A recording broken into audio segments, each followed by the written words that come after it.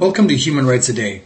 My name is Stephen Hammond, and I'm reading from my book, Steps in the Rights Direction, 365 Human Rights Celebrations and Tragedies that Inspired Canada and the World, which can be found on my website, stephenhammond.ca, and that's Stephen with a PH. On December 14, 1995, former Yugoslavia leaders signed the Dayton Peace Accord. After Yugoslavia's communist dictator Marshal Tito died in 1980, ethnic differences generated chaos.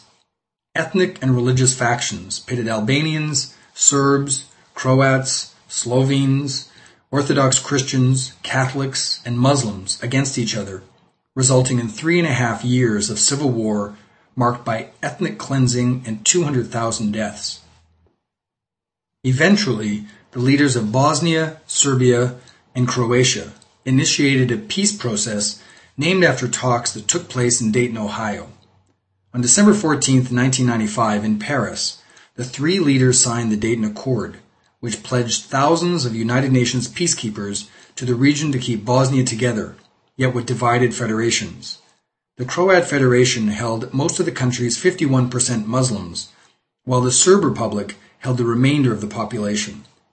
The peace process was paved with conflict and mistrust, and complicated by Serbia's leader, Slobodan Milosevic, attempting to control as much of the former Yugoslavia as possible.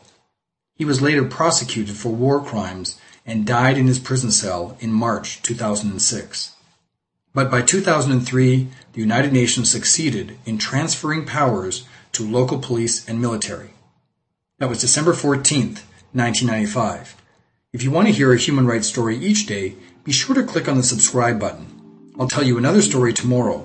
For more information on human rights, go to my website, stephenhammond.ca.